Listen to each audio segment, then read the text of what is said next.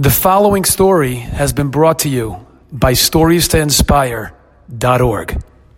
There was one of the Mashgiach in Mir Yeshiva, his name was Meir Chadash.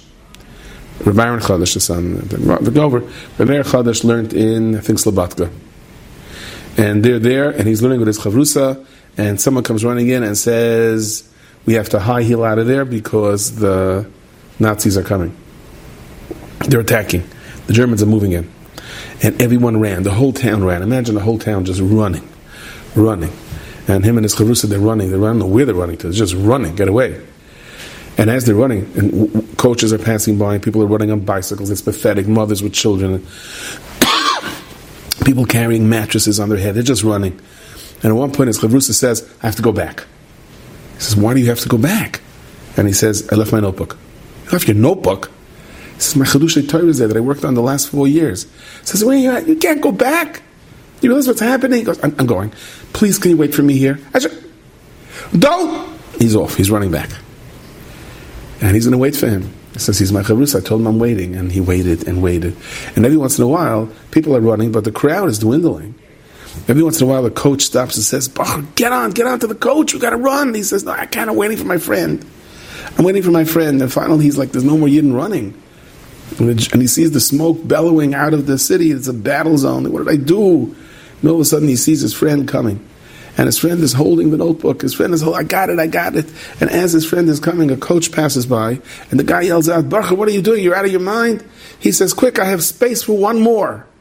And he jumps onto the coach. And the coach zooms by Meir, who's left all alone. So his chavrusa went back to get the notebook. And he got onto the coach. And now Meir is left all alone. He's left all alone. And he is, this guy, talk about betrayal. Talk about a lack of appreciation for loyalty. He says to himself, I'm probably going to die. The Nazis are probably going to kill me now. There's no Jews left. I'm the only one. And he stops for a minute and he says, I'm so angry at him. He says, but I'm not going to die angry. He says, Rabban Shem, I don't want to leave this world angry. So he says, I'm a Talmud. He starts slowly walking, not knowing what's going to be. He says, I'm a Talmud from the Altaf in Slobodka. He says, before you go to sleep, you make a cheshbon and nefesh on your entire day. So this day, I woke up. I thought it would be a day like all days, and then it turned out not to be a day like all days. And then my chavrusa ran back, and I stayed here. Out of loyalty, I stayed here. And now, he goes, no, you know what? If I'm going to die, I want to die clean. I'm meichel him. I want to die happy. I don't want to die angry. I'm meichel him. And then he began to think. He's also a Talmud of the Altaf and Slobodka. He's also going to make a cheshbon nefesh before he dies. He's going to realize what he did to me. He's going to feel so guilty. So that I can't communicate with him. But I can say at least klapish ma'agalia, I'm meichel him.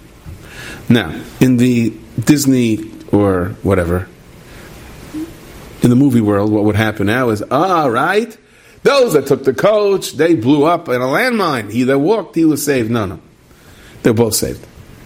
Whatever the story was, they both made it. They're both saved. And he meets him in Eretz Yisrael. And this chavrusa embraces him. Meir, you're here! Right. No thanks to you. He didn't. He just said, okay, I was meichel him. And they hugged each other. He said they wound up learning with each other again. Until their middle 80s, they were still best friends. And I don't know if he ever asked him mechila. I don't know if they ever discussed the events of that day.